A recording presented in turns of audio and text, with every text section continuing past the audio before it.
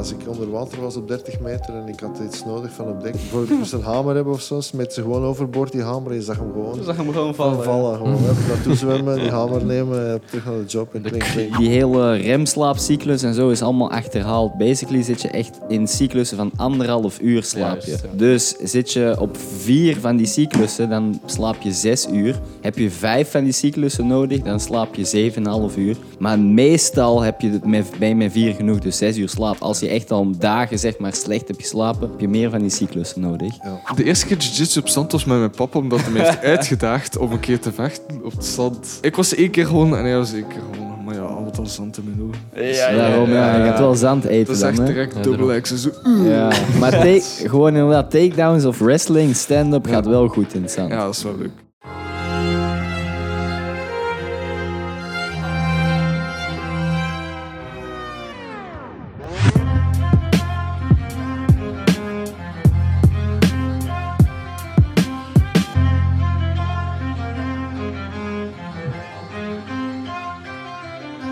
Alright, we zijn terug. BioHackers, episode 34. En we hebben weer een nieuwe episode voor jullie. En we hebben een hele nice guest, of eigenlijk guest voor jullie voor deze week. Het is een jiu-jitsu blue belt. Het is een vader van 2 kinderen ook. Hij is part of the 5 AM club, waar hij ook preacht. Hij is een duiksupervisor. Hij heeft laatst een bokswedstrijd gehad. Het is Dominque Deschoemakers en hij heeft hier zijn zoon Arjen bij. Welkom. Hallo. Artificial claps. Even insert sound effect. Maar welkom. Heel vet dat jullie hier ook langs willen komen. Wat ik ook wel nice vond, want ik zei het net voor de opnames ook, maar jullie komen echt net ook uit een ijsbad hier. Inderdaad, wat een beleving. Ja, vond je het? Ik ben eigenlijk wel heel benieuwd om ook even de de reactie hier te horen, toch? Ja. Wel, zoals ik al zei, het was onze 2e keer. Maar dit bad was net iets kouder. Dus de ijsblokken die dreven er nog in rond. En dat was echt wel een beleving. Toch wel, zelfs de zijkanten hadden nog ijs, hè? Ja, inderdaad. Het was ook goed gevuld en zo. Het was eigenlijk echt een ervaring. Deze keer 10 minuten volgehouden. Mijn zoon moest het gewoon... 13 minuten. When the student beats the master, toch? Inderdaad, daar kan ik 1,4 over zijn. Ik wou zeggen, wat doet dat als vader zijnde? Dat hij jou nu exceed? Maar al sinds kleins af aan hebben wij een onderlinge competitie onder ons. En ik heb hem als goede vader hem nooit laten winnen. Nooit heb ik hem laten winnen. Ik heb altijd tegen hem gezegd, als je van mij wint, dan heb je echt gewonnen. Tijdens de coronatijd hebben wij samen 3 keer in de week een halve marathon gelopen. En dan was hij 12 jaar oud. Tot zijn 14e hebben wij 3 keer in de week een halve marathon gelopen. Dat zijn mooie prestaties. Ja. Daarom, zo push je elkaar weer to the limit. Ja, sowieso. En er is misschien nog een preface naar het ijsbad, de overwinning van Arjen daarnet. 2 weken geleden hadden jullie ook een ijsbad gedaan en toen was Arjen er eerst in gegaan, dacht ik. Ja, en inderdaad. had hij 7 minuten gedaan en ben jij na 8 minuten gegaan. Inderdaad, ik kon dat niet laten passeren. Hè. Nee. Daarom, maar nu heb je eigenlijk de fout gemaakt om er als eerste in te gaan. Inderdaad. En toch ik zeg het, 8 minuten in dat bad waar jullie 2 weken geleden zitten, is waarschijnlijk een stuk minder zwaar dan 10 minuten in deze. Dus heb je het hier nog een stuk harder gepusht. Inderdaad. Maar voor de 2e keer petje af naar Arjen, maar 13 minuten. Zeker. Ja, doe niet veel jou na. Nee, echt niet. Zeker geen 16-jarig, hoor. Nee, dat is wel crazy. Ben je daar al... je zegt nu de 2e keer, maar dat ligt jou ook wel om jezelf zeg maar, te pushen elke keer tot de limits? Ja, zeker. Nu, niet voor 16 jaar doen dit, maar de eerste keer dat ik in een ijsbad ben gegaan bij Staffo, dat was het 6 of 7 graden. Dat was in het begin ietsje pushen, een beetje hyperventileren, adem onder controle en dan 7 minuten gaan. Dat was ook een leaderboard. Dat was niet alleen ik en mijn papa als competitie, maar dat was iedereen die op dat feestje was uitgenodigd.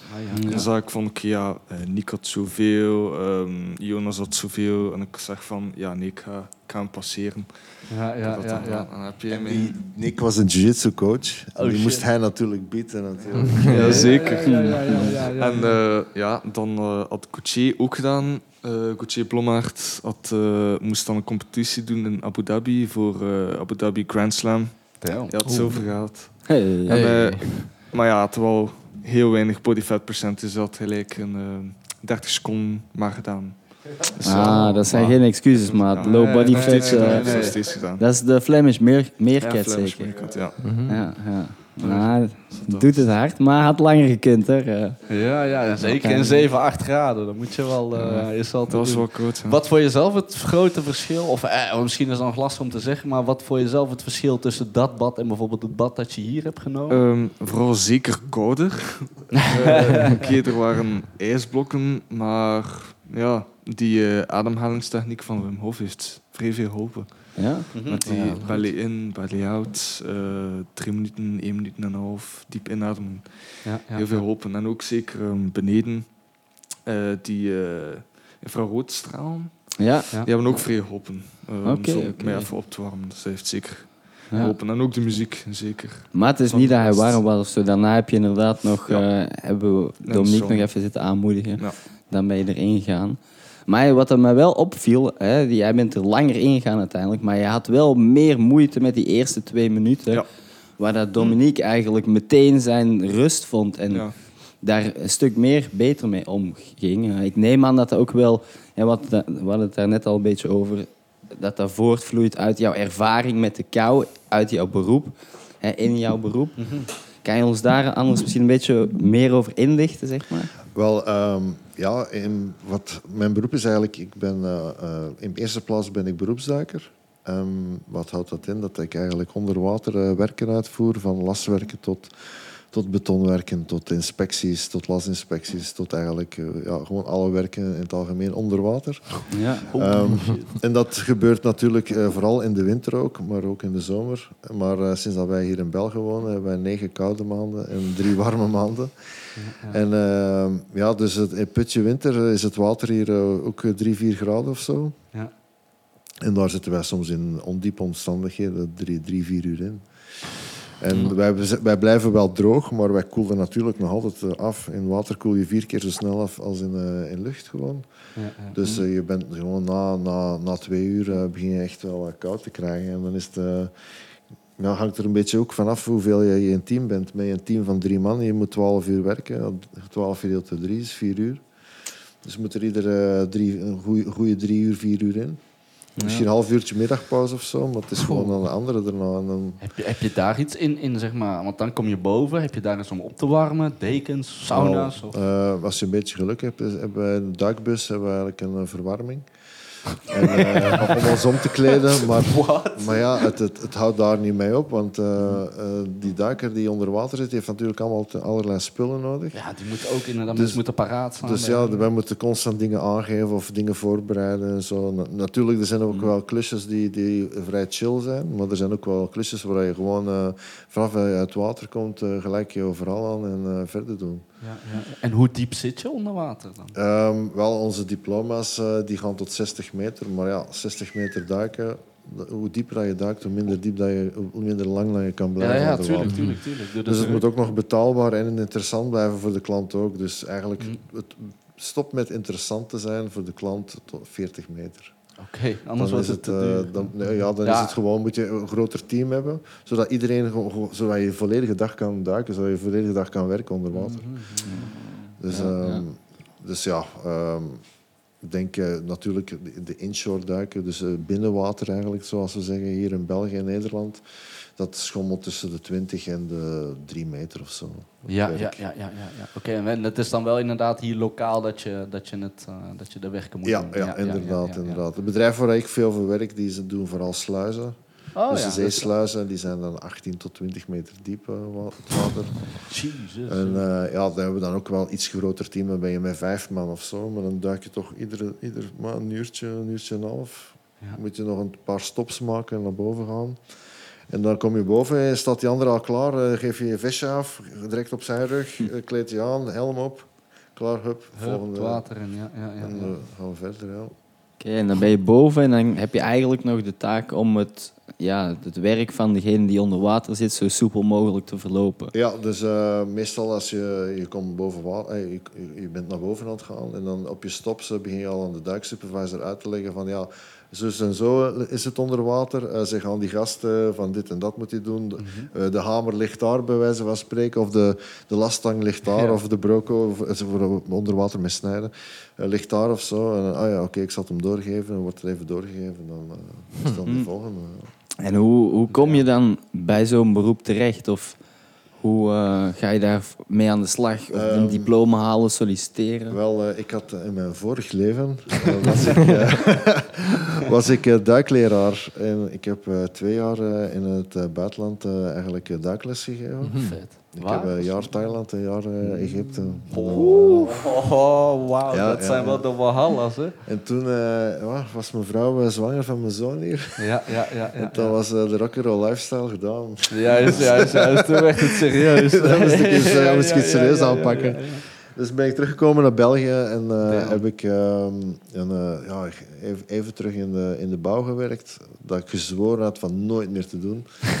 En dus even terug in de bouw gezegd van dit is echt niks voor mij. En toen heb ik gewoon mijn opduikcursus gedaan in Schotland, 3 maanden. Wow. En dan werd mijn zoon geboren. Die duikcursus was eigenlijk nog apart na de duikinstructie. Ja. Want inderdaad, technisch duiken zou anders zijn. Ja, want eigenlijk wat ik er voorheen was, ik was sportduikleraar. Oh, ja. En dat is totaal anders van wat wij eigenlijk doen. Ja. Dus een sportduiker kijkt naar de vissen en de koralen. Juist. Maar wij maken gewoon alles kapot of verbouwen iets. Jullie kijken niet naar de visjes en planten in het water. Toch? En een sportduiker heeft een fles op zijn rug en dit is zijn enige ademhalingsbron. Ja. En een beroepsduiker heeft een fles op zijn rug, maar heeft eigenlijk een slang waardoor hij ademt die tot aan de oppervlakte gaat. Oké. Dus, en die fles op je rug is eigenlijk als die slang wordt doorgeknipt of het gaat fout, is dit je laatste redmiddel om eruit te komen. Juist, ja. Dus daarom hebben we zo'n klein flesje op onze rug gewoon om uit water te komen. Oké, dat is eigenlijk de noodoptie dan. Ja.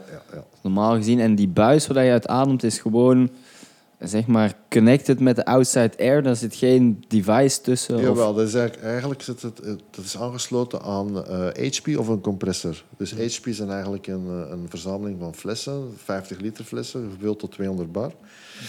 Ofwel is die HP een backup systeem en is de main source eigenlijk een compressor die constant aan het draaien is, een lage drukcompressor. Ja. En die geeft door die flexibele slang altijd lucht. Tot een 15 bar of een 12 bar of 10 bar of zo. Dus adem is geen probleem uiteraard. Nee, adem er is meer dan voldoende gelucht. Het lijkt een heel spannend beroep, maar zoals alles wordt alles een beetje gewoon en gaat het alles soms wel eens een beetje vervelen. Maar het lijkt wel spannend, maar het is niet meer zo gevaarlijk als het was. Vroeger. In de jaren 70 waren de cowboytijden. Nu is alles heel veilig en als het niet veilig is, sorry, maar dan doen we het gewoon de job niet, snap je? Nee, dat is ook niet waard. Toch? Dat is het helemaal niet waard. Laat me er wel bij zeggen dat er af en toe nog wel ongevallen gebeuren. Bijvoorbeeld dit jaar is er een collega van mij overleden. Oeh, damn. Echt serieuze ongevallen. Ja, die is gewoon onder water, heeft hij een klomp klei op hem gehad en heeft hem gewoon vermorzeld eigenlijk. Ja. En een klomp klei dan van een plek waar hij eigenlijk aan het snijden was en dat is losgekomen? Of? Ja, waar hij al aan het opkuisen was. Dus hij was een inspectie aan het doen. Hij was nog een beetje aan het spoelen, zoals ze zeggen. En boven hem ging een enorme, gigantische klomp klei. En die is gewoon los van de damwand gegaan. Die heeft hem gewoon verpletterd. En gewoon door het water? Want gewoon die viel naar beneden en op hem. Hij was op slag dood. Ik denk dat ik was er zelf niet bij. Maar als je net daarvoor of erna zou gaan, is het wel van... Wow, joh, toch? De beam Het ergste van al is dat hij ook kinderen had, weet je. Wow. Dat is gewoon mottig. Ja. Maar kijk, het gebeurt nog altijd. Maar een stellingsbouwer valt ook soms van zijn stelling. Een vrachtwagenchauffeur heeft ook wel eens een ongeluk. Daarom, Maar in ons vak is dat, vind ik persoonlijk, dat is onaanvaardbaar. Zo'n dingen. Maar het gebeurt wel. En denk je dat het dan komt omdat er iets misschien...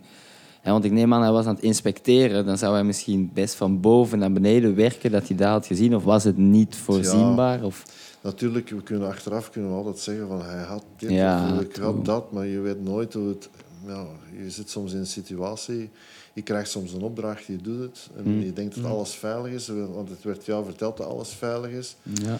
Maar je kan niet voor elke job gewoon heel de klus nog eens rap inspecteren wat wel veilig voor is. Soms moet je gewoon in het water gaan en de klus doen.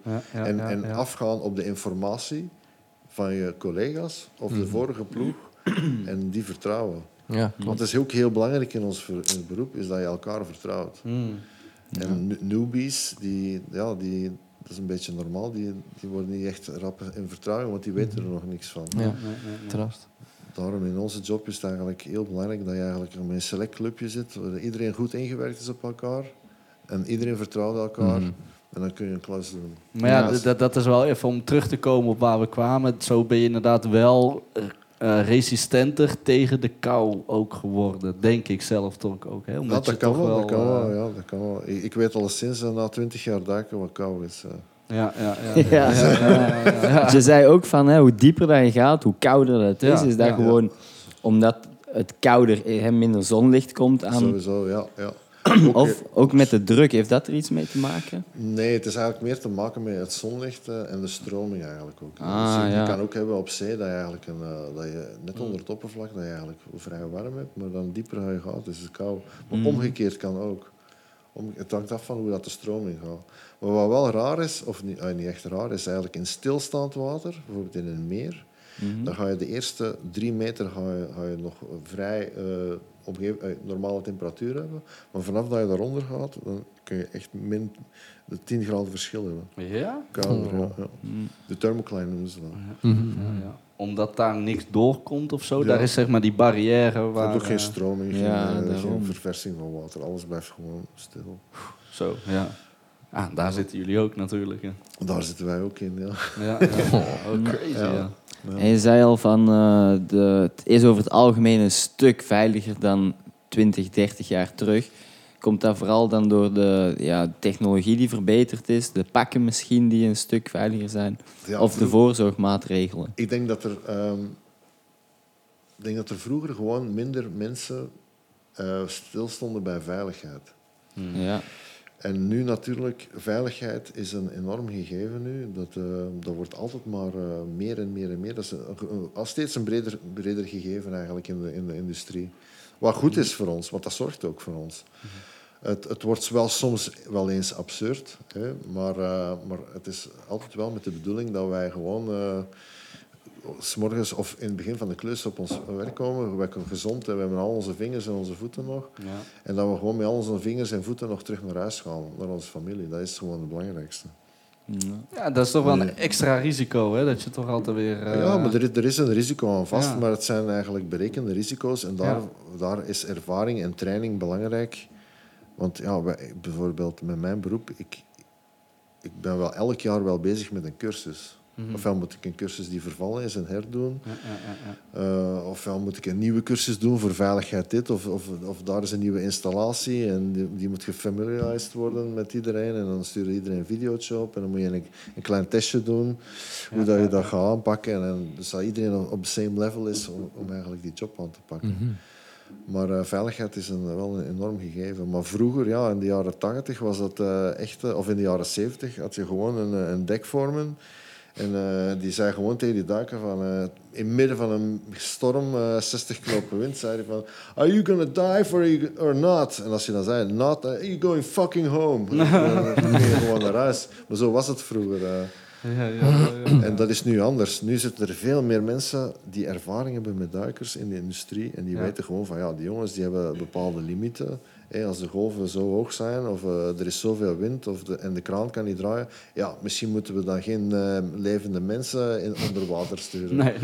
Want het is niet enkel belangrijk of dat jij onder water kan, maar het is vooral belangrijker dat die stand-by duiker die aangekleed is, die zijn enige job is om jou te redden als jij in moeilijkheden komt.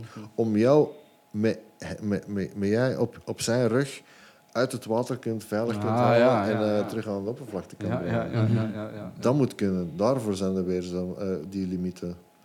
Ja, inderdaad. Als het fout gaat, moet je niet nog dat hebben. Ik bedoel, Dylan kan bijvoorbeeld in 60 knopen wind en 3 meter hoge golven misschien wel 100 meter zwemmen. Maar met iemand op zijn rug. De zwakste schakel van het team moet het kunnen met Dylan op zijn rug. Ja. Dat is het eigenlijk. Ja, ik wou net al zeggen, hè, volgens mij is het ook een beroep waar dat je fysiek ook echt gewoon in shape moet zijn. Ja, dat is wel... Ik vind dat persoonlijk wel belangrijk. Dat wordt ook... Ik ga zeggen, jaarlijks moet je bij een medische controle doen bij de dokter. En die medische controle houdt in, ze nemen een cardiogram van je hart, je doet een inspanningstest, ze meten je recuperatie en zo. Maar ja, als je vrij overwicht bent, kom je er nog wel mee weg. Maar sinds kort is iedereen... Ik denk dat er is een limiet op een BMI van 30 of zo. Mm-hmm. En ik denk als je een BMI van meer dan 30 hebt, ben je zeker hoor, maar dan krijg je geen medische keuring meer. Dus, Oké, maar BMI is dan ook toch weer... Want sommige mensen dat bijvoorbeeld... en Joe Rogan weet ik bijvoorbeeld... Voor BMI zou hij dan als overgewicht en obese uitkomen. Terwijl... Oh ja, oké. Ja, Terwijl, dus, ik weet niet, dat is denk ik een maatstaf dat ze wel nog kunnen verbeteren. Het is niet inderdaad altijd een super representatieve maatstaf, maar Joe Rogan is ook wel weer even breed als dat hij hoog is bijna. Ja. Dus. Je ziet het verschil wel, toch? Dus slecht in een goede BMI. Wat ook wel raar is dat onder duikers zie je alle soorten mensen. Hè. Je ziet er eigenlijk gewoon de mensen die totally out of shape zijn, maar die de job nog doen, maar je zie je ook gewoon topatleten. Hè. Mensen die echt bezig zijn met sport, bezig zijn met gewichtheffen en zo, of ijsbaden zelfs, of toch wel extreme dingen. Ja, nu ben je eigenlijk stiekem al bijna jezelf aan het beschrijven, hè, want... nee, ja, maar misschien is dat eigen aan de job, hè. Nee, misschien inderdaad een mooie segue om eens naar jouw bokswedstrijd te gaan. Hè, want dat is voor jou denk ik de eerste keer dat je een bokswedstrijd hebt gehad. Vet. Ja. Maar wel echt een legit kam ervoor heb samengesteld, toch? Ja. Ik heb jou een beetje zien trainen op Instagram en sowieso jouw discipline, hè, daar kunnen we straks misschien wat verder op ingaan. Maar, ik vond het gewoon belangrijk om je schrijft ergens voor iets voor in en dan moet je er gewoon voor inzetten. Want anders, als je dan je kamp zou verliezen, dan ga je enkel maar jezelf de schuld geven. Dus ik heb er gewoon alles aan gedaan. Het ligt ook een beetje in mijn natuur. Mijn zoon heeft dat ook, zo dat obsessieve. Dus als je een projectje hebt en dan schrijf je ervoor in en dan moet je even gewoon alles geven. Alles vergeven. En was dat gewoon random dat je dacht van, ik wil eigenlijk echt gewoon nog een bokswedstrijd doen? Nee, kijk, onze jiu-jitsu club is eigenlijk in een boksclub. En shout-out to Jean-Pierre Bouwens. Wat eigenlijk onze coach is. Hij heeft gewoon gezegd van, kijk Dominique, binnenkort is er hier doen wij een bokswedstrijd voor ondernemers. Boardroom boxing noemt dat. En wij stomen eigenlijk een x-aantal ondernemers klaar en die gaan allemaal tegen elkaar boksen. Op een echte wedstrijd, een echte ring, walkout, walkout songs, echt publiek, de hele shazam erbij. Ja. Ziek, echte influencer. Ja. En dus ik had dan een paar tegenstanders. Ondernemers, hè? Ja, maar ik bedoel een beetje. Maar... En ik had een paar tegenstanders en... één voor één vielen die tegenstanders uit. 2 met een gebroken rib en 1 met een schouder uit de kom of zo. En Jean-Pierre kwam bij mij, of Junior zoals ze zeggen. Junior kwam bij mij en zegt: ik heb geen tegenstander meer voor jou. Ik zei: wat kunnen we doen? Hij zei: ik kan nog wel een echte bokser uit de club pakken. Ik zei: ja, is goed, waarom niet? Hij zei, iemand van hetzelfde level als jij. Ik zei, dat is goed. En dan entrance kwam, shout-out to Tommy Akkerman. En Tommy heeft toen die geblesseerde bokser eigenlijk vervangen. En op een week op voorhand voor de kamp. Okay. En dat was dan mijn nieuwe tegenstander. En... dat was een goede wedstrijd. Welk liedje ben je opgekomen? Shook Ones van Mobb Deep. Shit, echt een gangster direct. Vet. Ja. En toen, want het is de distance gegaan, je bent decision gewonnen, dacht ik. Ja. En hoeveel ronden was het? 3 rondes. 3 rondes van 3 minuten dan? 3 rondes, 2 minuten. 2 minuten, ja. Dus, maar uiteindelijk, ik neem aan dat je wel een beetje die adrenaline dump ook hebt gehad. Ik moet zeggen, normaal was ik nerveuzer voor jiu-jitsu-wedstrijden. Omdat ik had zoiets van, je kan een paar boksen krijgen tegen je hoofd en worst case ga je knock-out. Maar 5 minuten later sta je weer recht. En oké, je hebt misschien een kop, je hebt misschien een hersenschudding, dat kan ook. Maar ik denk bij een jiu-jitsu-wedstrijd, trek je iemand je arm af of zo, of je hebt een gewricht, daar loop je niet echt van weg van zo'n dingen. Dus ik ging er vrij relaxed naar die wedstrijd eigenlijk maar toe. Maar dan na de eerste ronde, mijn mond was mega droog. Ik zei toch tegen Junior, die in mijn hoek stond, ik zeg, man, ik ben mega zenuwachtig. Ik zei, ik moet wat drinken, je mond is droog. En hij zei, zo rustig. Rustig, adem diep. Maar ja, hoe een meester dat hij is, hij heeft mij gewoon een paar tips gegeven die gewoon werken. En hij is echt een super professional, super coach ook. Ja. Hij kan gewoon echt zeggen gewoon van, kijk, Dominque, die kerel bokst zo en zo. Doe dit en dat en alles komt goed. En ik heb het ook toegepast en het werkt gewoon. Mooi. Merkte jij het, Arjen, dat jouw vader zenuwachtig was? Of misschien opkomend to the fight? Nee, ik heb het niet opgemaakt. Hij heeft hem eigenlijk, als ik de video's daar keek, heeft hij hem gewoon afgemaakt. Ja. Hij zei zelf van dat hij daarna niets van heeft herinnerd. Dat het gewoon het gebeurde. Maar ja. Maar het was ook echt een mooie venue. Hè? Dus ik denk dat dan de spanning ook weer wat hoger oploopt bij jiu-jitsu. Hè? Want je hebt al vaker jiu-jitsu gecompete, ook gouden medailles gehaald. In verschillende...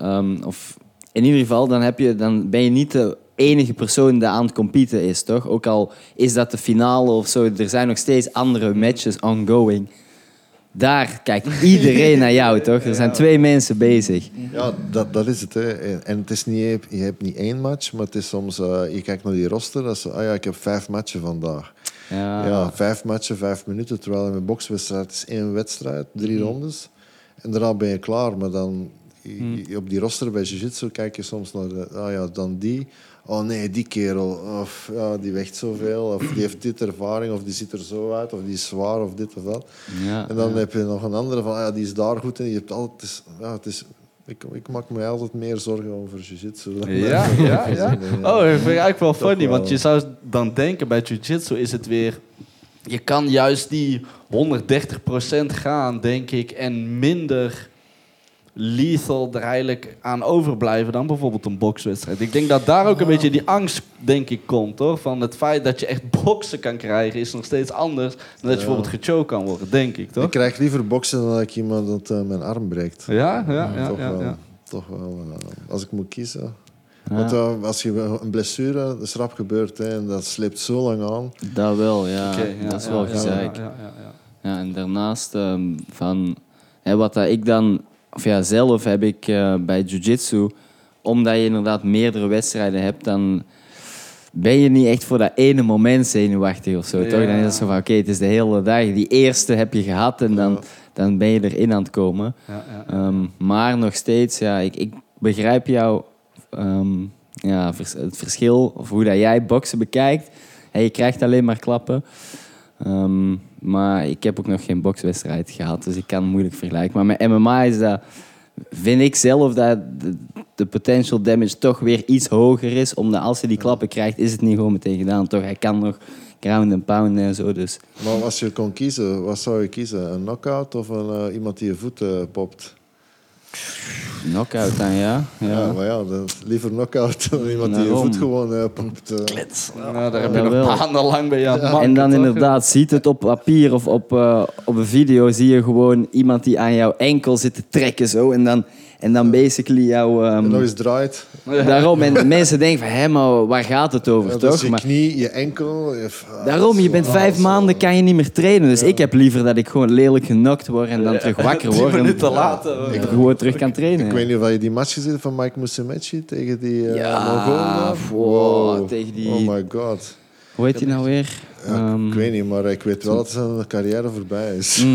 Heel zijn knie is echt 3 keer...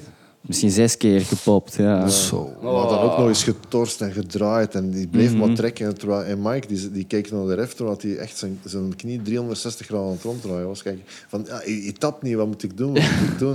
En die kerel, tapt niet, blijft gewoon kijken. Zo stoïcijns, zo... wou gewoon niet opgeven. Volgens mij een Sambo-guy, toch? Ja, Sambo-gast, ja. En nu heeft Mikey, denk een paar dagen geleden, heeft hij weer een wedstrijd gehad. Weer gewonnen. Shit. Ja, inderdaad. Ja, hij is echt de king gewoon. Hè. Ja, dat is zot. Hij is echt een nerd. Hè. Echt een nerd en Dat is niet normaal. die eet alleen maar pizza en pasta. Echt, hè? Ja, Inderdaad. Ja, maar dat is mooi bij jiu-jitsu. Je moet geen topatleet zijn. Maar hij is topatleet, Hij is hoor. top. Ja, Ja? hij is echt Ziek. wel... Ja, ripped, oké. hoor. En ook, Te snel gezegd, sorry. traint ook elke dag 3-4 uur. Ja, meer denk ik hoor. Hij zegt 6, 8 uur of zo. 3-4 keer per dag En, misschien. ja, want hij eet dan pizza en pasta, maar wel maar 1 keer op 1 moment van de dag. Dus hij fast basically 22 uur. Ja. Dus, Jij ook aan het trainen, Arjen? Jij ook aan jiu-jitsu aan het doen? Ja, ik ben als eerste begonnen met jiu-jitsu. Nee, echt? Ja. Oh, vet. Ja. Ik ben begonnen in B Gent. Ja. Ik had dat daar dan eerst bij de kinderen, maar ik was toen... Hoe oud was ik? 12. En ik was al groter dan de coach zelf. Dus dan hebben ze beslist mij naar de volwassenen te steken. Dat waren ook wel vrienden. Dan heb ik ook gezegd van ja, kom maar. En daar heb ik... Sinds dan heb ik een liefdesrelatie met jiu-jitsu. Ik kan eigenlijk echt niet zonder meer jiu-jitsu. Nee. Let's go. En dan zit ik nu een jaartje bij Stark sinds september. Sinds BioHackers Stark. Boxing Woest. Ja. En daar trainen wij nu allebei. En ik ben eerst begonnen en dan... Wanneer ben jij begonnen? Een halve? 6 maanden later is mijn papa ook mee begonnen. En toen kon ik hem nog submitten. Nu is het ietsje moeilijker. Ik wou zeggen, ik wou vragen, wie is hier nu hè? De lead? Maar Nee, hij is het is die weight difference ook. Hij is een blue belt, ik ben white belt en 4 strepen. Oh, ja. Ik ben net 16 november ben ik 16 geworden. En vanaf die leeftijd moet ik pas echt een blue belt. Wat hangt af van mijn leeftijd, maar ik moet ook gewoon meer komen trainen en specifiek trainen. maar hij is solid hoor, hij vouwt jullie allebei. Ja, dat geloof ik best. Ik weet dat betwijfel ik niet, hoor. Snap je? Maar ja, Ik probeer deze twee ook al lang te laten trainen. Maar Charlie heeft een half jaar bij Triforce hier in Antwerpen getraind. Ja. Ik heb een vers beetje, maar uiteindelijk ook niet. Dan moet je Bruce kennen. ja, Bruce. Wacht. Ja, Bruce de Meester. Ja. Nee, zeg mij niet zo snel iets. Nee. Hij is bijna blue belt. Hij is nog net white belt, denk ik. Misschien ken ik hem wel, maar ik ben daar... Ja, ook heavyweight. Dus ik, big guy inderdaad. 95, 100 kilo, zoiets. Nog een jonge kerel. Echt een super sympathieke gast. Ja. Shout-out Bruce. Ja, Bruce. Ja. Bruce. Van waar ken je hem? Wel, die komt... ik had tegen hem gevochten op Versus. Versus in Eindhoven. Eindhoven, ja. Ja, ik had hem eigenlijk in die eerste ronde had ik hem in 30 seconden gesubmit. En ik vond het super. Ik zei het gelijk tegen hem. Ik had hem in een Ezekiel choke vanuit halfguard. En ik zei tegen hem, sorry makker, maar ik zag jouw kin naar boven en jouw keel keek me aan. En zo, wow. Ik zei, ik moet die Ezekiel hier pakken. En ik had hem gewoon direct gepakt. Ik zei van ja, en hij zei van ja, waar train je? Ik zeg ja, bij Stark. Ik zeg zo in de rapte zo. Elke zaterdag is er bij ons een competitietraining en vrij rollen voor iedereen. Iedereen is welkom, anders moet je maar komen. En hij stond gewoon, die zaterdag erop stond hij daar. Oh ja. Precies. Hij had toch wel vrienden van zijn Triforce meegenomen en zo. En sindsdien komt hij zo wel een paar keer in de maand komt hij nog wel bij ons trainen. Oh, vet. Ja. Dat is goed. Ik kom morgen ook trouwens. En dan ga ik sowieso Kevin en misschien Huub meenemen van Triforce. Maar ik zal Bruce vanavond ook eens sturen. Misschien wil hij ook meteen meerijden. Dat is echt het Gewoon mooie hele aan jiu-jitsu, vind ik. Is dat het is zo'n close community. En gelijk wij nu zitten hier aan tafel en zeggen van hey, maar kom gewoon morgen bij ons trainen. Daarom, en dan komt iedereen af en dan... Ja, weet je wel, we proberen gewoon elkaar te vermoorden even. Allemaal even goede vrienden. Weet je. Ja, dat is wel echt het mooie eraan. Het is zo humbling. Ja, zeker, toch? Het is wel echt... Inderdaad. Het is zeker humbling, zeker en vast. Ik bedoel, ik ken Dylan van toen ik nog bij een andere club voor Stark trainde. En, Heeft hij al getapt? Ja, Dylan. Voor mij ook al getapt. Ja. Solid. Maar dat was in de volle coronatijd eigenlijk. Ik zat in Rotterdam aan het werk, een jaar tijd. En toen heb ik even bij Daniel de Groot getraind. Bij Havens. Shout-out Daniel. En toen met corona was het dan toen dicht. Dan moest ik terug een club zoeken dichtbij. En de dichtste club die open was eigenlijk bij Olivier in Hoogstraat. Crazy. Renzo Gracie, Belgium. En ik van Rotterdam elke dinsdag en donderdag een half uurtje rijden richting Hoogstraat. En dan was Dylan daar ook. Ja. En dat was voor mij echt een eye-opener, die club. Dat was in de schoolgym. Gewoon mat op de vloer leggen. Iedereen supergoeie sfeer. En goede jiu-jitsu. Ik bedoel, allemaal white belts. En die pakten mij gewoon allemaal 1 voor 1 pakken die mij. Damn. En ik denk van, shit, ik ben nu zelf hier 2 jaar en een half jiu-jitsu aan het doen. Ja. En ik word hier gewoon getapt door Ronan. Oh, echt door Ronan? En die andere jongen, die Leon. Ik denk dat hij 60 kilo weegt of zo. Die tapte mij gewoon. Ik denk van, ik moet echt iets doen met mijn jiu-jitsu. Ik moet echt iets doen. Oké, maar dat is wel vet om te horen. Gevaarlijke white belts. Eigenlijk van een outside perspective om te horen dat de Renzo Gracie in Belgium ook echt solid is, toch? Echt wel. Niks aan respect voor al die gasten. Ik bedoel, Olivier doet dat echt heel goed. Ja. Een van de beste jiu-jitsu-instructeurs die ik al heb gezien. Toch wel. Nee, Hoort echt hoor ik wel. graag. Een super toffe kerel ook. Ja. En gisteren zat ik na de training. Het gebeurt vaak dat we gewoon een half uur over dingen praten. Hij heeft mij echt 15 liedjes doorgestuurd. Zo allemaal echt oldschool naast. Hey, luister naar hip-hop. Allemaal oldschool hip-hop. Ja. Komt met een hele lijst en laat hij zo filmpjes zien en zo. Hij gaat echt saying some crazy shit. Olivier, legend. Inderdaad. Ik zei toen ook tegen mijn zoon, ik zeg, ik ben naar deze nieuwe club gegaan. Je moet zeker in de vakantie eens meekomen. En zo heb ik mijn zoon ook een paar keer meegenomen naar die club. En hij ook zo, wow, die gasten zijn echt allemaal goed. Jullie gaan morgen ook iets doen in Gent, toch? Een hip-hop optreden? Of was jij er niet bij? Ik denk dat was dat niet afgelopen woensdag? Of is dat, Nee, volgende week dinsdag was dat. Volgende week dinsdag, ja. Ja, Mobb Deep, die DJ van Mobb Deep komt in de Chinastraat wat plaatjes draaien en een beetje rappen. Oh, vet. Ja, eens kijken. Hè. Maar ik zit volgende week in Spanje voor een opleiding.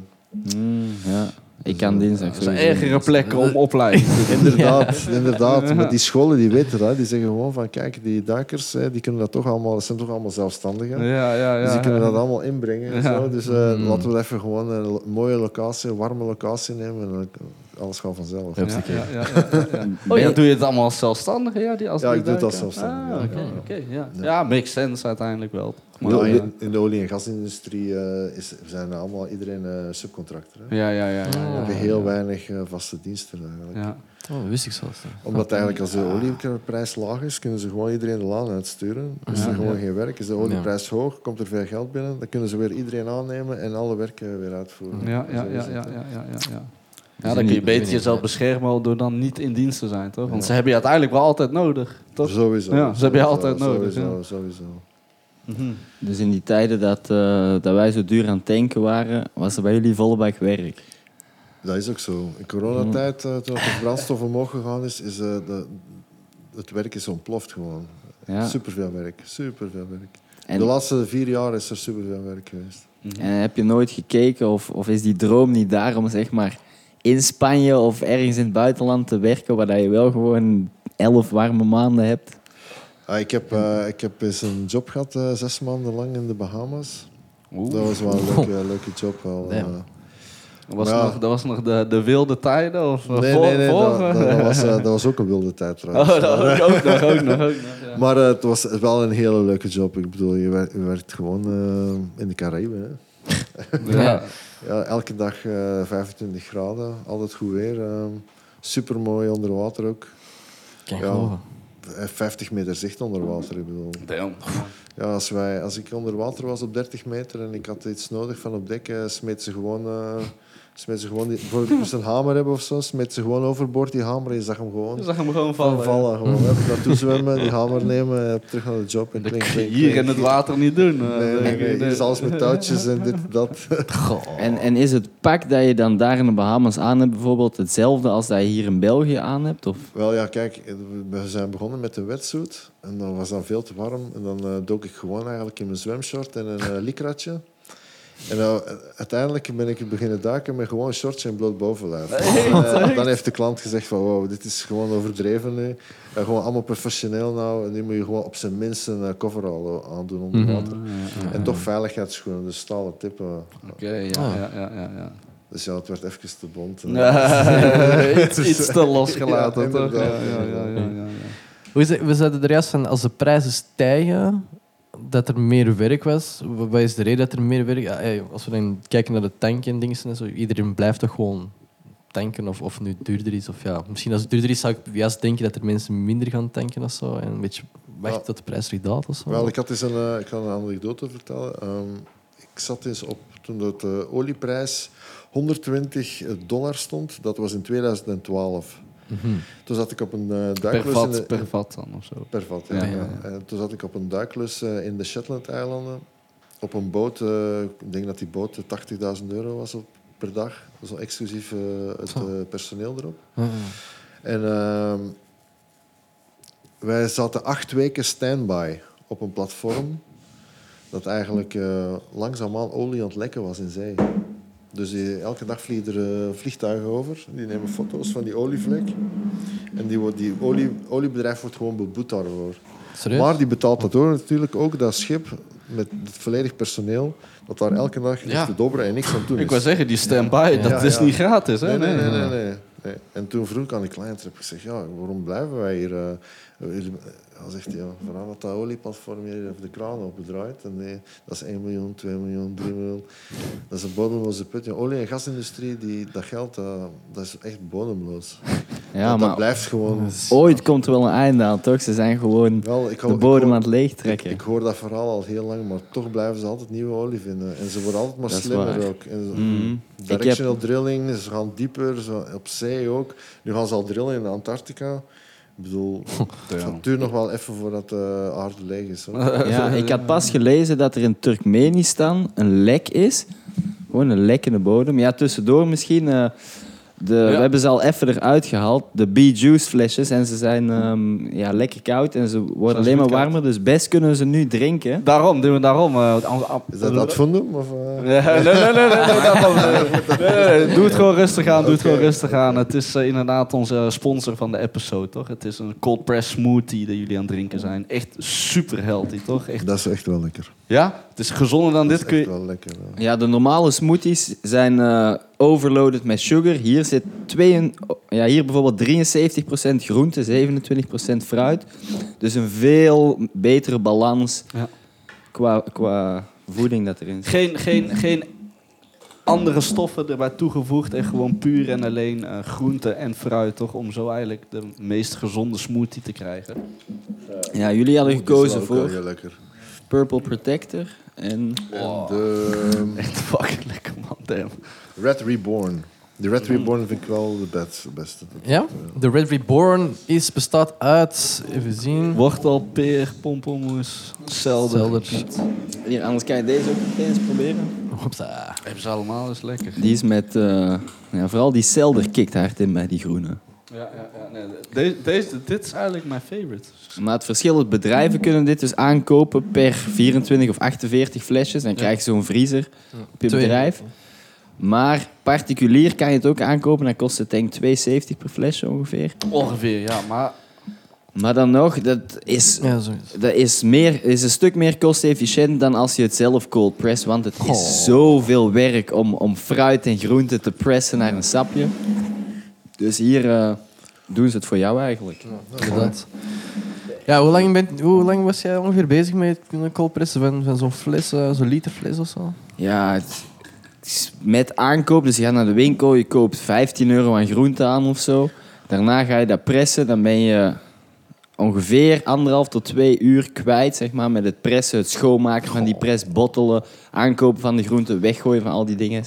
En dan heb je pak 3 liter van dat sap. En dan heb je zeker €15 aan groente en fruit aangekocht. Ja, en werkuren. Dan ben je 3-4 uur met schillen, schoonmaken, opruimen. Dat zijn zeg 2 uur. 2 uur. Oké. 2 uur, oké. Dus dan ben je inderdaad, moesten dat betaalde werkuren zijn, zullen eruit halen, maar zeg €5 per liter, exclusief werkuren, toch? En deze gaat misschien iets duurder zijn, maar is zelfs nog verser en de convenience is vooral handig. Ja. Want, Ja. Oké. Ja, nee, zeker. Dat was even... En dit is verkrijgbaar in de winkel? Even er tussendoor. Nee, bij momenteel jullie nog... in de buurt wel. Oh ja, bij jullie in de buurt gaat het inderdaad al wel plekken te vinden zijn. Ja, inderdaad. Maar het is nog een start-up uit... Oost-Vlaanderen, hè? Ja, Oost-Vlaanderen. Toch? Ja. Uit Oost-Vlaanderen inderdaad, die zijn er nog niet zo lang bezig. En kinderen kunnen het ook al krijgen uit de winkels, maar voor mensen uit de buurt van Antwerpen en dergelijke nog, die moeten nog even wachten. Even geduldig. Even geduld of het tot, bestellen op een website, toch? Dat kan ook. Ja, ze kunnen het wel leveren, Dan maar moet dan is het nog B2B. Ja. Toch? Dus niet ze als zijn ook particulier. zelf aan het groeien als bedrijf, maar bij jullie in de buurt begint het al meer naar consumenten te gaan, dat ze dit ook kunnen gaan aanbieden. Ja, zeker. Ja, daarom mooi bedrijf. Nee, ik heb er ook opgeschreven, je bent part of the 5 AM Club. Yes. Ligt dat zo uit? Wij hebben het ook een tijd gedaan. Ik vind het wel een interessante. En tijd? Ja, een tijd. Wij zijn Waarom nu niet meer? Ja, goede vraag. Dat is eigenlijk heel erg, toch? Maar voor mij is het omdat ik nu geen ijsbad heb thuis. Dus, Nou, weak excuse, man. weak excuse. Heb je gelijk in. Eén compliment andere gewoon. Waarom? Gewoon niet meer... Ja, geen reden, geen excuus. Het is gewoon verwaterd. Ik doe het in de eerste plaats niet omdat het voor bij de 5 AM Club te horen, maar ik vind het gewoon belangrijk dat ik... bij ons in de club, in de jiu-jitsu club, is eigenlijk de coach beginnen te liften. Mm-hmm. En we hebben die zo zien transformeren van eigenlijk gewoon normaal lichaamsbouw naar echt fucking ripped. Mm-hmm. En toen zei hij van, ja, waarom doe je eigenlijk gym? Want je bent wel vrij sterk. Ik zeg, nee, ik doe eigenlijk geen gym. En dan dacht ik eigenlijk van, waarom doe ik dat eigenlijk niet? Mm. En mijn zoon die was al waterflessen aan elkaar aan het tapen in zijn slaapkamer. En zelf... Strijden, man. en pull-ups aan het doen in de tuin en zo. En aan het squatten met 5 liter flessen en zo. En, ik zeg, ja, weet je wel, waarom geef ik hem gewoon geen Basic Fit abonnement? Dat kost toch niks tegenwoordig. En heb ik hem een Basic Fit abo aangeschaft voor hem. En nu, als je die premium neemt, dan mag je met 2 gaan. Dus dacht ik van, ja, als hij gewoon 's avonds gaat, dan moet ik 's morgens. Dus, en 's morgens, ik moet om 7 uur beginnen op mijn werk. Dus om 5 uur... Van 5 tot 6 zit ik meestal in de gym. Zit je in de gym, lekker. Minimum 4 dagen in de week. Toch? Ja, mooi man. En voor mij komt het gewoon goed uit, want dan heb ik eigenlijk gewoon 's morgens gym, dan heb ik ongeveer de dag, ik heb wel mijn werk natuurlijk, maar dan kan ik 's avonds nog jiu-jitsu doen. Juist. En anders zo na mijn werk rap nog even naar de gym en dan daarna direct jiu-jitsu, een beetje veel. Dat is veel, toch? Klopt. Eigenlijk 's morgens gym is ideaal. En welke coach was daarmee begonnen? Staffo. Staffo is Ik vind het wel goed om te horen, want nu moet ik ook gewoon hebben van, fuck man, ik ben inderdaad gewoon excuses aan het zoeken, terwijl, man, ik kan ook gewoon een gym zoeken en 24 uur open is, toch? Het is wel een opgave s'avonds om op tijd te hebben. Dat is de moeilijkste, hè? Want dat had ik gemerkt. Vanaf dat je gewoon zegt van, oké, na 10 uur ga ik niks meer doen, buiten gewoon in mijn slaapritme komen of slapen, toch?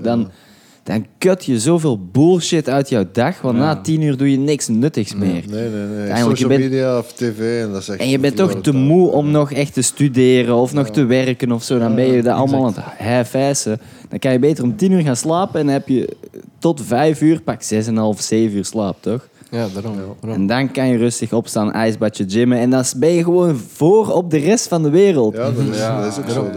Je moet echt weer terug doen eigenlijk, man. Ja, inderdaad. Ik vind het goed om te horen. Samen basic fitchen. Gaan we gymmen, toch? Daarom, 24/7 achter de hoek bij ons. Nee, echt? Ja, kom. We gaan ervoor. Shit, man. Nu moeten we wel. Nu moeten we. Maar En hier ook bij ons hier in Zwijndrecht. Ja, ook 24/7. Ja, klopt. Dat was Ja. ik laatst ook met... Maar geef eens een paar tips, want je zegt al... Hè, Ja, wacht. Ik wou ook nog even vragen. Wat doe je op een dag zoals deze? Het is ook misschien een tip voor de mensen die... Het is nu juist 10 uur. Wat doe je op een dag zoals deze? Is morgen 5 AM Club gewoon weer... Nee, morgen is het weekend. Morgen is het weekend. Ik heb mij voorbereid. Ik dacht van, normaal doe ik altijd maandag, woensdag, vrijdag, zondag. Naar de gym, maar ik denk van ik moet gewoon 4 dagen gym doen deze week. Dan heb ik gewoon een weekend rustig. Gewoon, was zo. Dus op de dag van vandaag, we gingen om kwart na 4 gaat altijd de wekker. Dan gewoon opstaan, tanden poetsen, iets licht eten. En dan een kwart voor vertrek ik naar de gym. 5 uur ben ik in de gym. Van 5 tot 6. Om 6 uur wil ik in de douche zijn. Dus om 6 uur in de douche, 20 na 6 ben ik in de auto. Om 7 uur op mijn werk. Lekker. Ik moet denken aan die hef intro. Maar het beste om eraan te beginnen is... zorg gewoon dat je een programma hebt. Waar je aan volgt. Ga niet gewoon van 5 uur en dan met een beetje wingen in de gym. Van ik ga een beetje dit doen. Zorg gewoon dat je een programma hebt. En dan gaat alles veel beter. Juist. En wat doe je eigenlijk de avond ervoor om het eigenlijk lang vol te houden? Want op een gegeven moment is het inderdaad, wij deden het ook. En toen merkten wij van, we zijn nu eigenlijk aan het depleten door te laat eigenlijk te gaan slapen elke keer. Maar om dat vol te blijven houden, wat heb je daar tips voor? Of ik zou meal prep doen. Dus zorg gewoon dat je een meal prep hebt voor 's middags of 's avonds.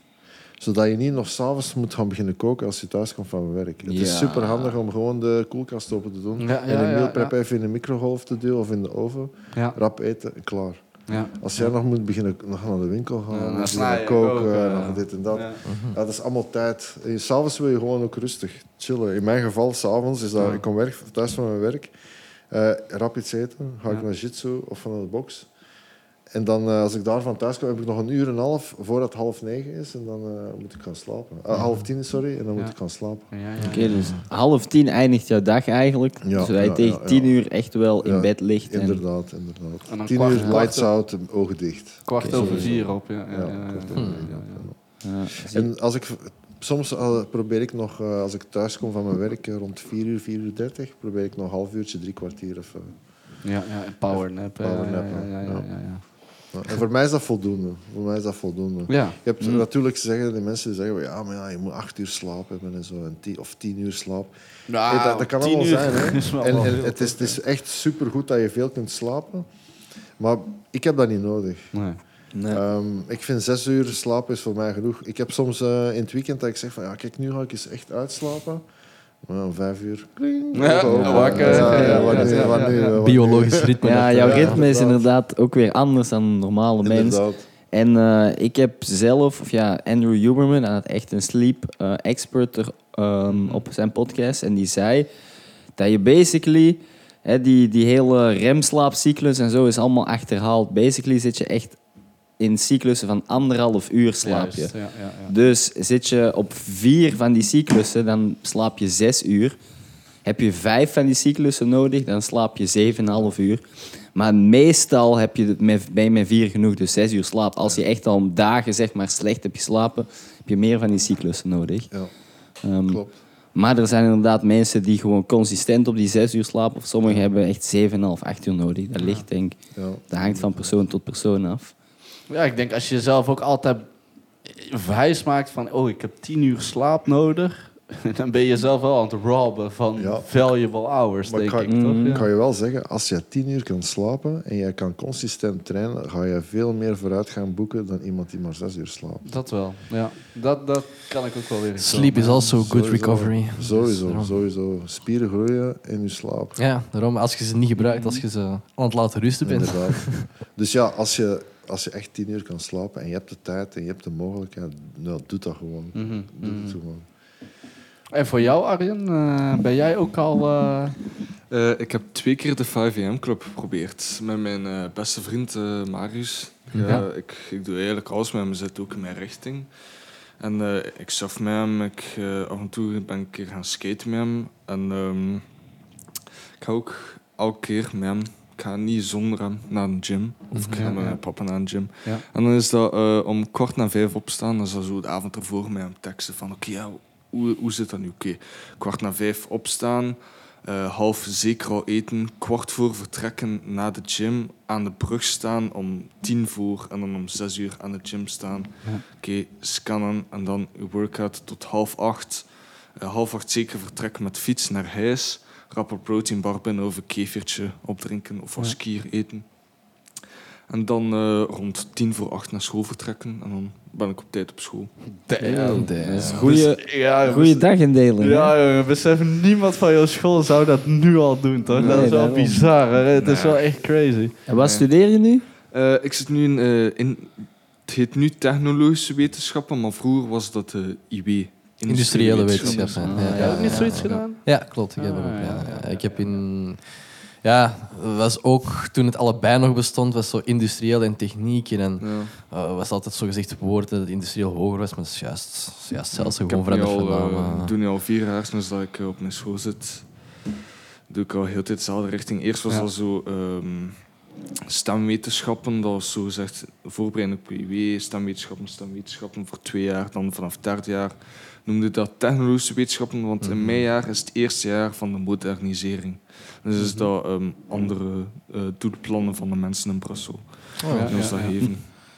Ja. Dus, ja. En merk je door zo met van die dingen bezig te zijn, 5 AM Club, het trainen, het gezond eten, merk je daar bijvoorbeeld ook op school? Gaat het beter? Ja, maar toetsen gaan makkelijk? Ja, wat ik wel, nu dat ik af en toe merk, is bijvoorbeeld, ik heb wiskunde is echt mijn hoofdvak. Ja. En dat is ook echt belangrijk. En dan is er bijvoorbeeld, ik heb bijvoorbeeld een Franse toets. Ja, daarvoor kan ik gaan sporten, ik ga wel goede punten halen. Dan heb ik bijvoorbeeld wiskunde, no way, ik blijf thuis, ik studeer tot 9 uur, 10 uur en dan in mijn bed. En dan in de ochtend om 7 uur opstaan, een beetje herhalen en dan naar school. Ja, dan ben je wel echt de gedisciplineerde student. Maar goed, man. Ik doe niet alleen jiu-jitsu, dus ik heb ongeveer 5 hobby's, dacht ik. Ja, dus wacht. Ik ga naar jiu-jitsu, ik doe atletiek, ik skate vaak, ik surf vaak en ik ga naar de gym. Hey, let's go, actief. En je bent nog een student op een vrij hoge richting. Ja, dus ik ga echt... vrije tijd, ça va, ik kan dat maken. Maar ik ga dus... op een normale week, als het allemaal past en geen toetsen, dan is dat maandag standing class, jiu-jitsu. Dinsdag normaal atletiek, oftewel jiu-jitsu. Woensdag in de avond weer standing jiu-jitsu. Donderdag weer gewoon jiu-jitsu of atletiek. Maar ik ga normaal 2 keer in de week naar atletiek in plaats van 3 keer. Want mijn jiu-jitsu ging dan een beetje naar achter. En ook op main focussen. Dan vrijdag sparring. Zaterdag nu 1 uur competitietraining. En dan om 8:30 op de atletiek zijn tot 10 uur. En dan om 12 uur? 12 uur op de BE te staan tot en met 1:30. Zondag dan. Ja. Elke dag is voor jou elke wel, dag iets, maar ik neem ook vaak rust aan. Bro, Want, jij vouwt mij sowieso, want man. ertussen ga ik ook nog naar de gym. Damn, Dus man. dat werkt wel. Maar het programma doe ik ook wel. Maar ik doe niet zo bijvoorbeeld... ik ga biceps doen, alleen biceps. Ik doe bijvoorbeeld biceps. Dat is dan... wat is dat? Pull of push? Pull. En dan is dat biceps en dan een beetje borst. Dan doe ik push en pull en legs is gewoon any legs. Ja. En dat probeer ik nu 2 keer in de week te doen. Zeker ook met atletiek. Dat is dat atletisch voor je benen. Zo box, jumps en wat is het allemaal. En, jump squats, wat is het allemaal. Ja, daar doe je ook zo krachttraining. Intervalsprint met atletiek? Sprint, ja. Maar nu doe ik vooral basistraining. Want als ik gedisciplineerde, zo specifiek, dan kan ik ook niet jiu-jitsu daartussen passen. Ja. Ik heb een goede trainer. Ik zit in Plaarmeersen K-Gent Atletiek Club. En die basistraining is echt vrij goed. Dus dat is af en toe sprinten. Maar waar dat ik het beste in ben, is sprint, hoogspringen en verspringen. Zo meer. Wel de explosieve sport. Explosief, ja. Dat is zeker. En surfen doe ik nu ook al voor 4 jaar. En waar ga je surfen dan? In Wenduinen. Vooral surfing aan van het club. Maar in de vakantie gaan wij 5 weken naar Fuerteventura. En dan is dat daar die surfclub. Ja. En dan is dat... Bij Tenerife en zo is dat, ja. toch? Ja. Canarische eilanden. Canarische eilanden, ja. En dan is dat jiu-jitsu en surfen, dat is gewoon het beste dat er is. Ja, dat sowieso. Als we Ik kijken... heb die combo nog niet gedaan, maar... Nee. Jij bent Surfen, ook wel surfen. Ja, maat. En sowieso, heb je al jiu-jitsu op zand gedaan? Gewoon grappling? Dus de eerste keer jiu-jitsu op zand was met mijn papa, omdat hij mij heeft uitgedaagd om een keer te vechten op het zand. Ik was 1 keer gewonnen en hij was 1 keer gewonnen. Maar ja, al wat was zand in mijn ogen. Je gaat wel zand eten. Dat is dan, echt hè? direct dubbel X. Zo, Ja. Maar gewoon inderdaad, takedowns of wrestling, stand-up gaat wel goed in het zand. ja, dat is wel leuk. Zo sumo, gewoon een cirkel maken en dan moet je elkaar eruit duwen. Ja, wel leuk, hè. Ja, als we kijken ook naar al die hobby's, elk ding heeft zijn techniek toch wel. Surfen is echt op technisch dingen is ook wel goed. Jiu-jitsu heeft ook op techniek wel heel wat. Skaten helemaal. Skaten doe ik niet zo vaak. Vroeger heb ik dat veel gedaan, maar nu ietsje minder. Ik doe dat meer voor de vibes. En je zegt vroeger, van welke leeftijd? tot welke leeftijd? Ik doe het nu, als ik het echt heel tijd doe, dan ongeveer 2 jaar. Oh, dus dat is nog niet lang. En jouw beste vriend skate dan misschien al een stuk langer? Die doet al een stuk langer, ja. Maar die doet ook ietsje minder, omdat we ook bezig zijn met school, de gym en surfen. Ja, dat is normaal. En hij doet ook, maar ze ook rugby. Echt op een high level. Dus bij hem is het ook. Hij is ook een beest. Merk je bij veel van jouw leeftijdsgenoten dat met zoveel dingen bezig zijn? Of is het meer echt jij en die vriend van jou? Mijn vriend vooral. Die zijn gewoon op de grind. Ja. Hou man, bro, dat is zo valuable. We hebben toch? echt dezelfde Echt doelen. ziek. Dezelfde bijvoorbeeld jobs. Mijn droom is om naar het dingen te gaan. Naar het KMS. Te gaan voor officiersschool. En hij zou dat ook gewoon doen, paracommando. Paracommando, ja. Dat lijkt me Dat ga je zeker halen hoor. Ik zeg het, ik ken mensen die dat ook, of dat traject hebben lopen. Toch? Er zijn genoeg echt harde mensen, maar er zijn ook softies, maat. En maar ik heb mijn jij beste behoort daar niet toe, toch? Ja. Jij gaat aan die toppen horen. Dus, maar ik heb mijn beste vriend, ik ken Marius nu al sinds ik zat met hem het eerste in de klas en nu 4 jaar door bij hem. Dus het is 4 jaar, het is gewoon geklikt, het is gewoon goed gekomen. Ja. Houden zo, man. Keep it close en keep it on the grind. Daarom. Maar dan is dat ook zo, ik praat er dan over in de klas met mijn vrienden en Marius, dan zeggen we zo van ja, we zijn naar het gym geweest, we hebben dit gedaan, dat is leuk. En zij ze van, ik heb dit gedaan. En ik zie dan zo van, wij zijn de enige 2 en dan snappen ze niet waarover we aan het praten zijn. Bijvoorbeeld, gek voorbeeld, dat we zo bezig waren van ja, zo moet je squatten en al en zo, misschien een keer deadliften. En zij waren zo van, wat is dat? Dan was ik echt van, shit, maar dat is geen probleem. Ik heb goede vrienden. Ja. En dat is ook vrij slim, dus dat is ook een push voor mij. Die pusht mij ook altijd van goede punten, niet slaken. Ja, dat is wel volgens mij voor jou ook een soort van trots. Ja, trots en geruststelling. moet je wel heel trots maken, met zo'n Dominque. goede... Alleen mijn wiskunde mensen. moet nog ietsje beter zijn. Maar omringd. ietsje beter. Wij gaan niet eens over onze carrière begonnen, toch? Jij staat al veel verder dan dat wij daar ooit hebben in gestaan. Dus echt chapeau. Maar inderdaad, Dominique, dat zou je ook wel trots maken, denk ik, toch? Ja, sowieso. Ik ben echt heel trots op mijn zoon. Ik mag dat natuurlijk wel niet te hard roepen. Ja. Nu is het de leeftijd dat niet leuk is, maar toch? Nee, hij doet echt goed zijn best. En, het is ook een heel brave jongen. En, hij heeft zijn hart is op de juiste plaats. Dat vind ik het belangrijkste. En hij heeft een hele goede werkethiek ook.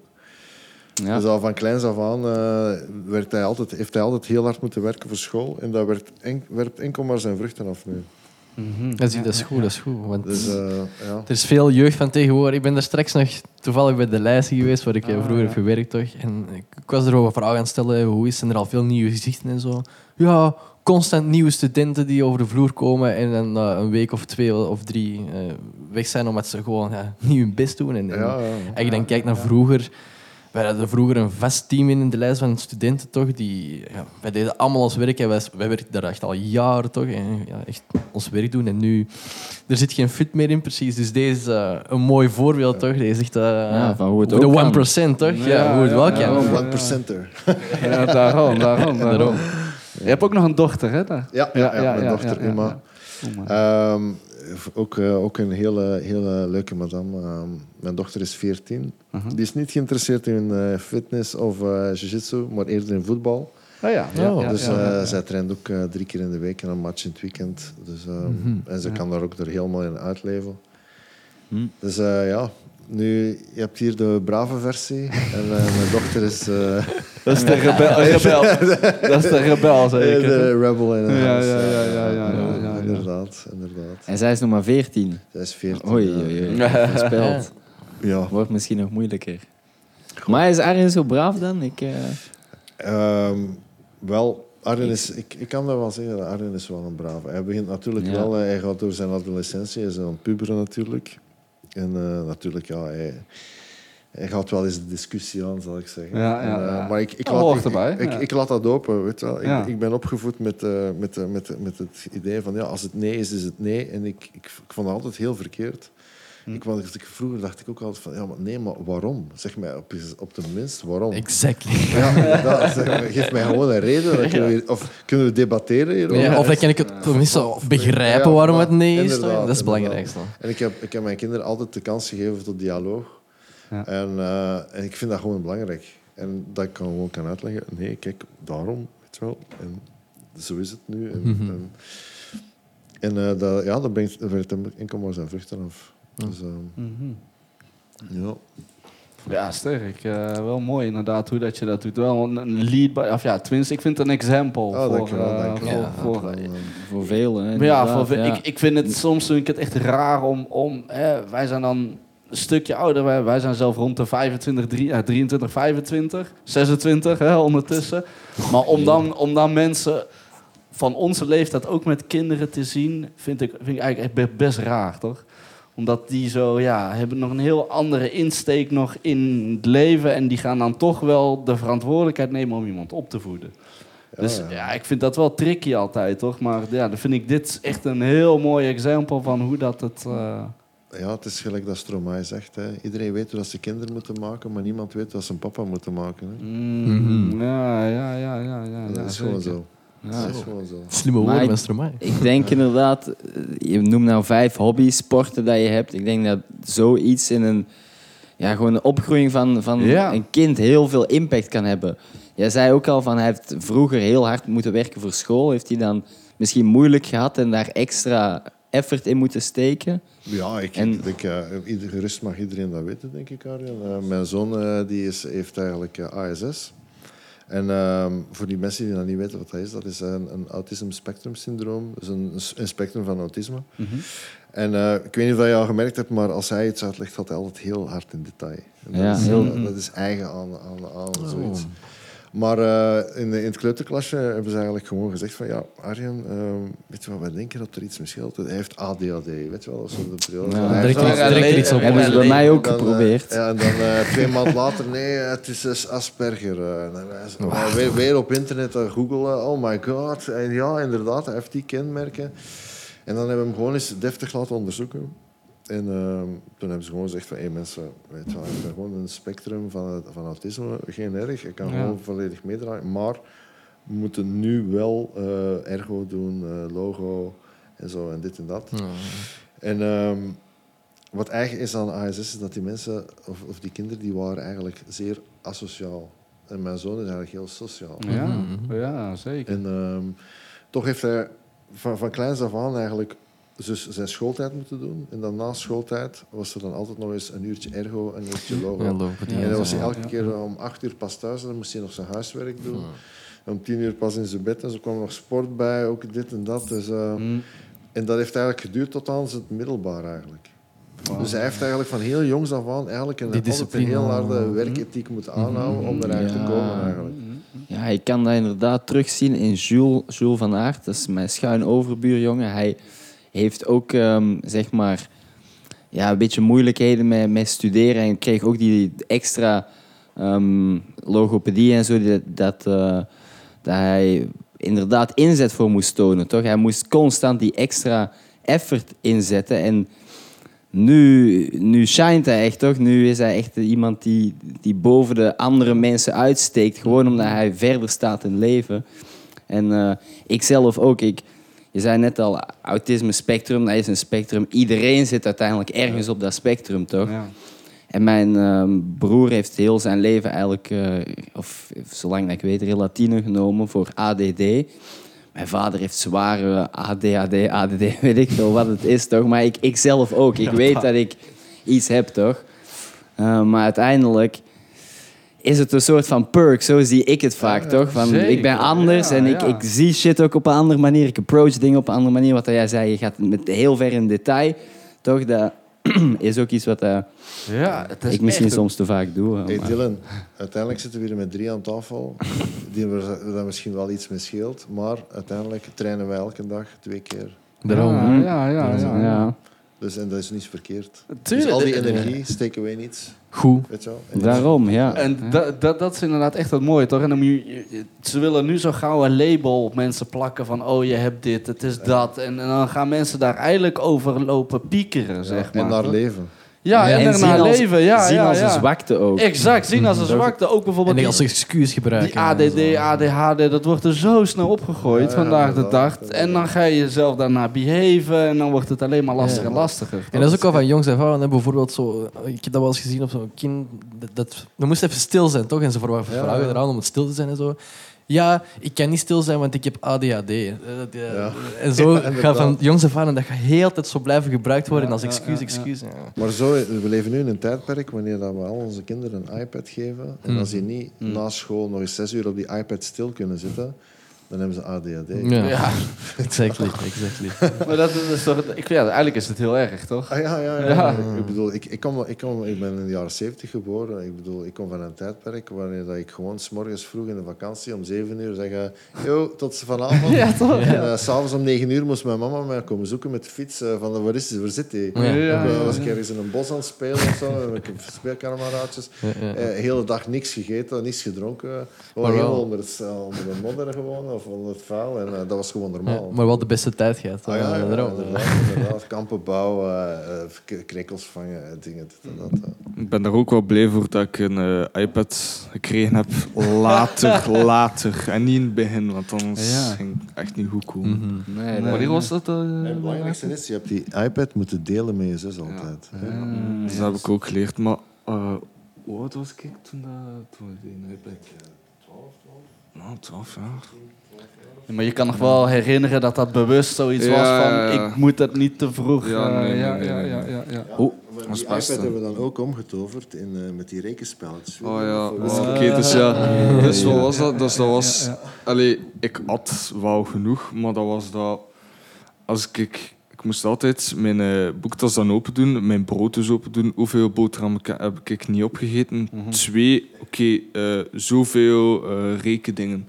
En zo 100 oefeningen. En zo, juist, niet juist. Oké, totdat ik zoveel juist had, mocht ik dan doen wat ik wou. en dat moest van Dominique dan. Ja, dus het was nooit iets... Je krijgt iets, maar je moet er wel iets voor doen. Je krijgt niet gratis, dus dat heb ik ook gelukkig aangeleerd. Ja, goed Ja, meegekregen, zo kun je het inderdaad wel op een goede manier implementeren. Ja. Van, doe iets, werk ervoor en daarna heb jij Daarom. jouw vrijheid. Ja. Je lijkt me zo de guy eruit. Zo.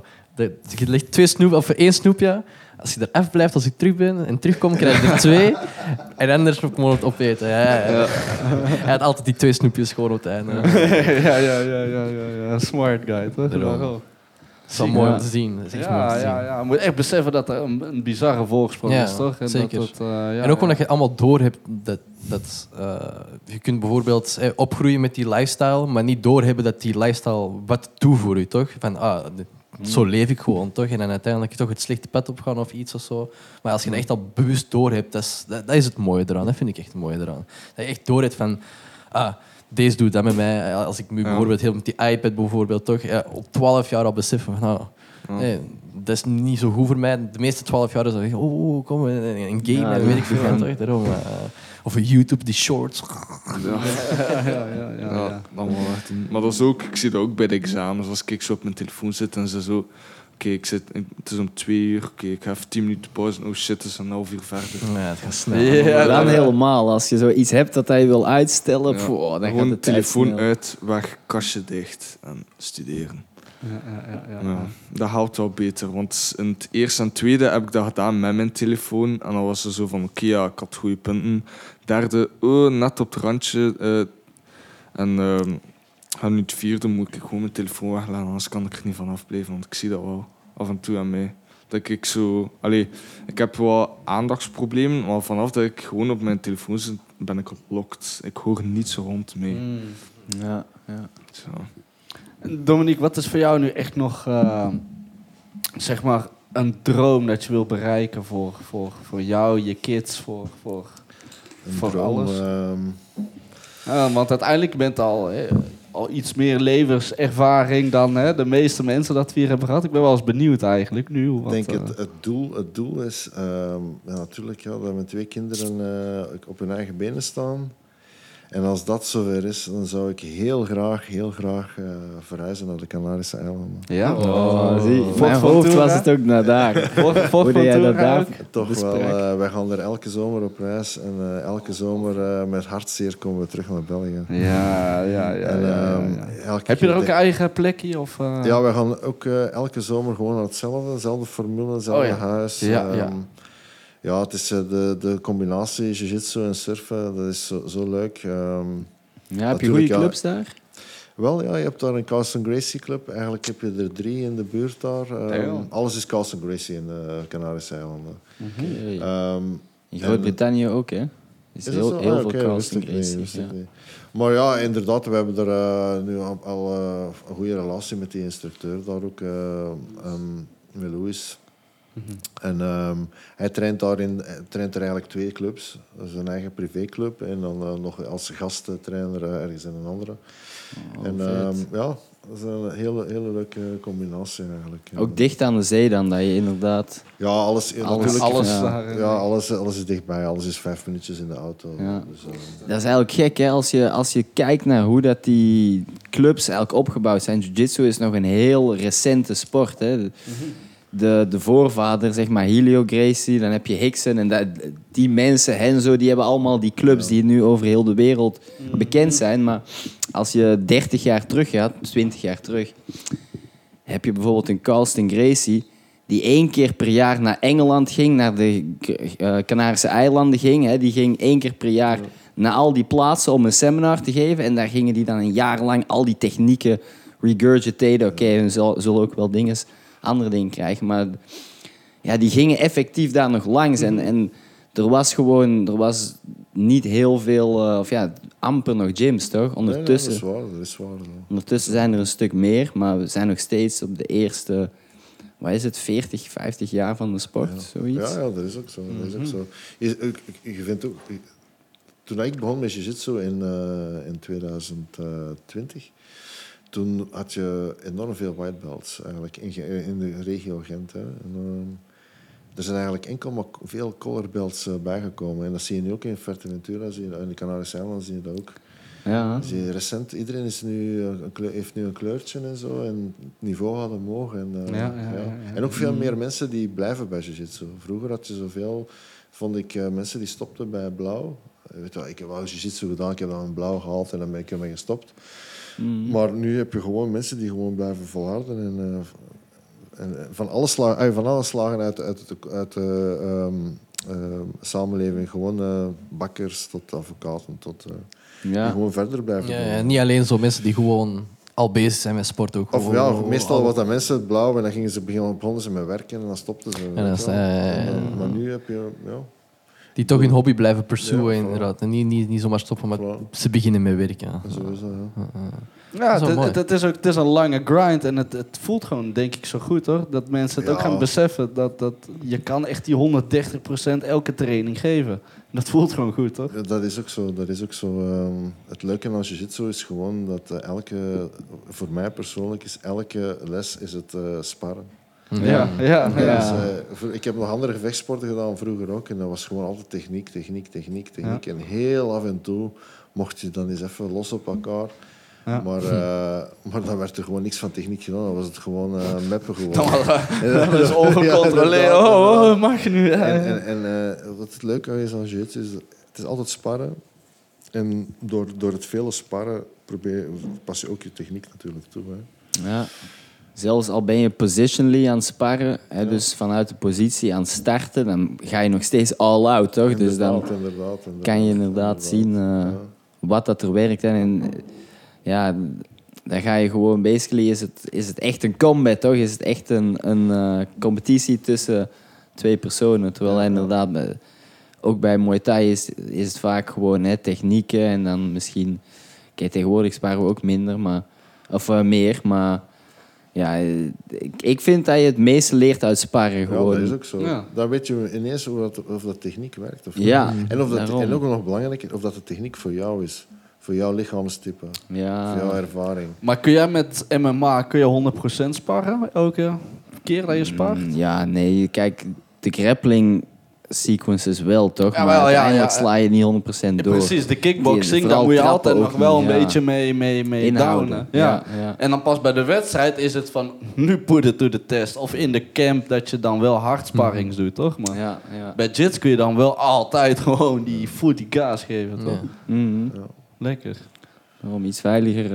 En ook, als je het een beetje gecontroleerd doet, nog redelijk goed voor je lichaam. Je wil vooral blessurevrij aan je kamp kunnen beginnen. Ja, dat is het belangrijkste. Hè. Daarom. Je kunt wel eens hard sparring doen, maar als je dan zo toevallig je neus breekt of je breekt een vinger in je hand of zo, en je moet aan je wedstrijd beginnen, dat is wel wat minder dan. Ja. Of je fokt je knie op. Krijg glas in je oog. Ja, dat ook nog.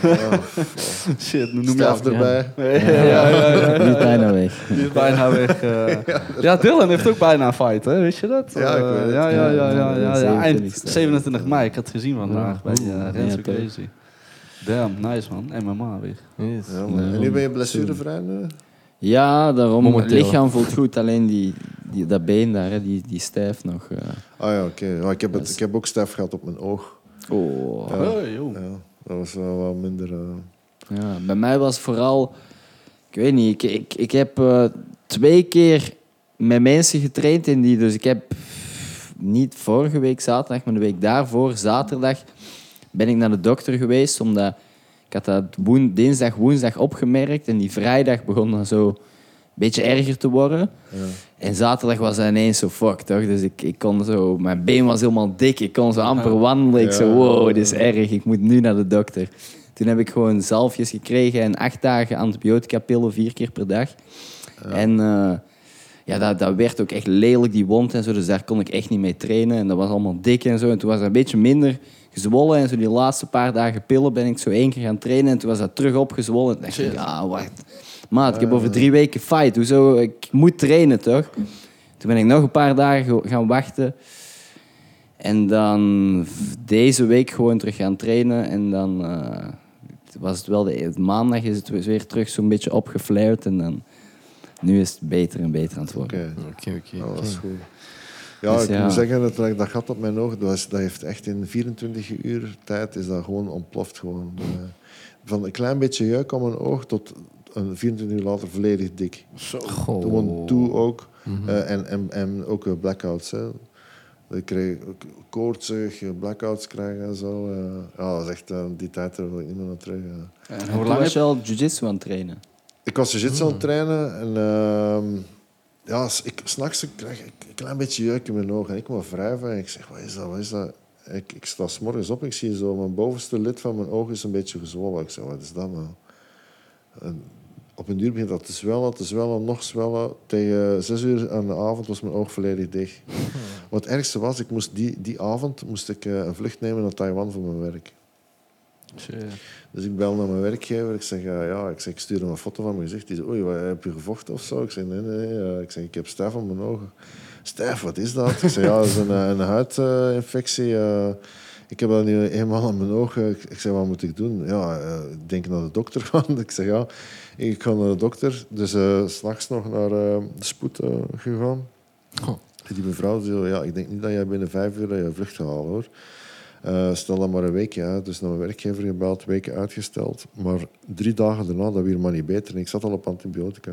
Hebben ze een zwaardere kuur gegeven. En dan werd het wel beter. Hoeveel pillen had je eerst dan? Eerst Augmentin had ik, 2 per dag. 2, ja. En dan ben ik ook inderdaad naar een kuur gegaan van 4 per 4, dag. ja. Dat was het sterkst, hè. Ja. Je hebt ook Bij mij meteen is- de big toes. ik doe die broek omhoog. Zeg, kijk, zo. Maar geeft er meteen. ik dacht eerst dat ik ziekenhuisbacteriën heb, want dat is ook een vorm van stijf. Omdat de ziekenhuisbacterie is dat de antibiotica niet pakt.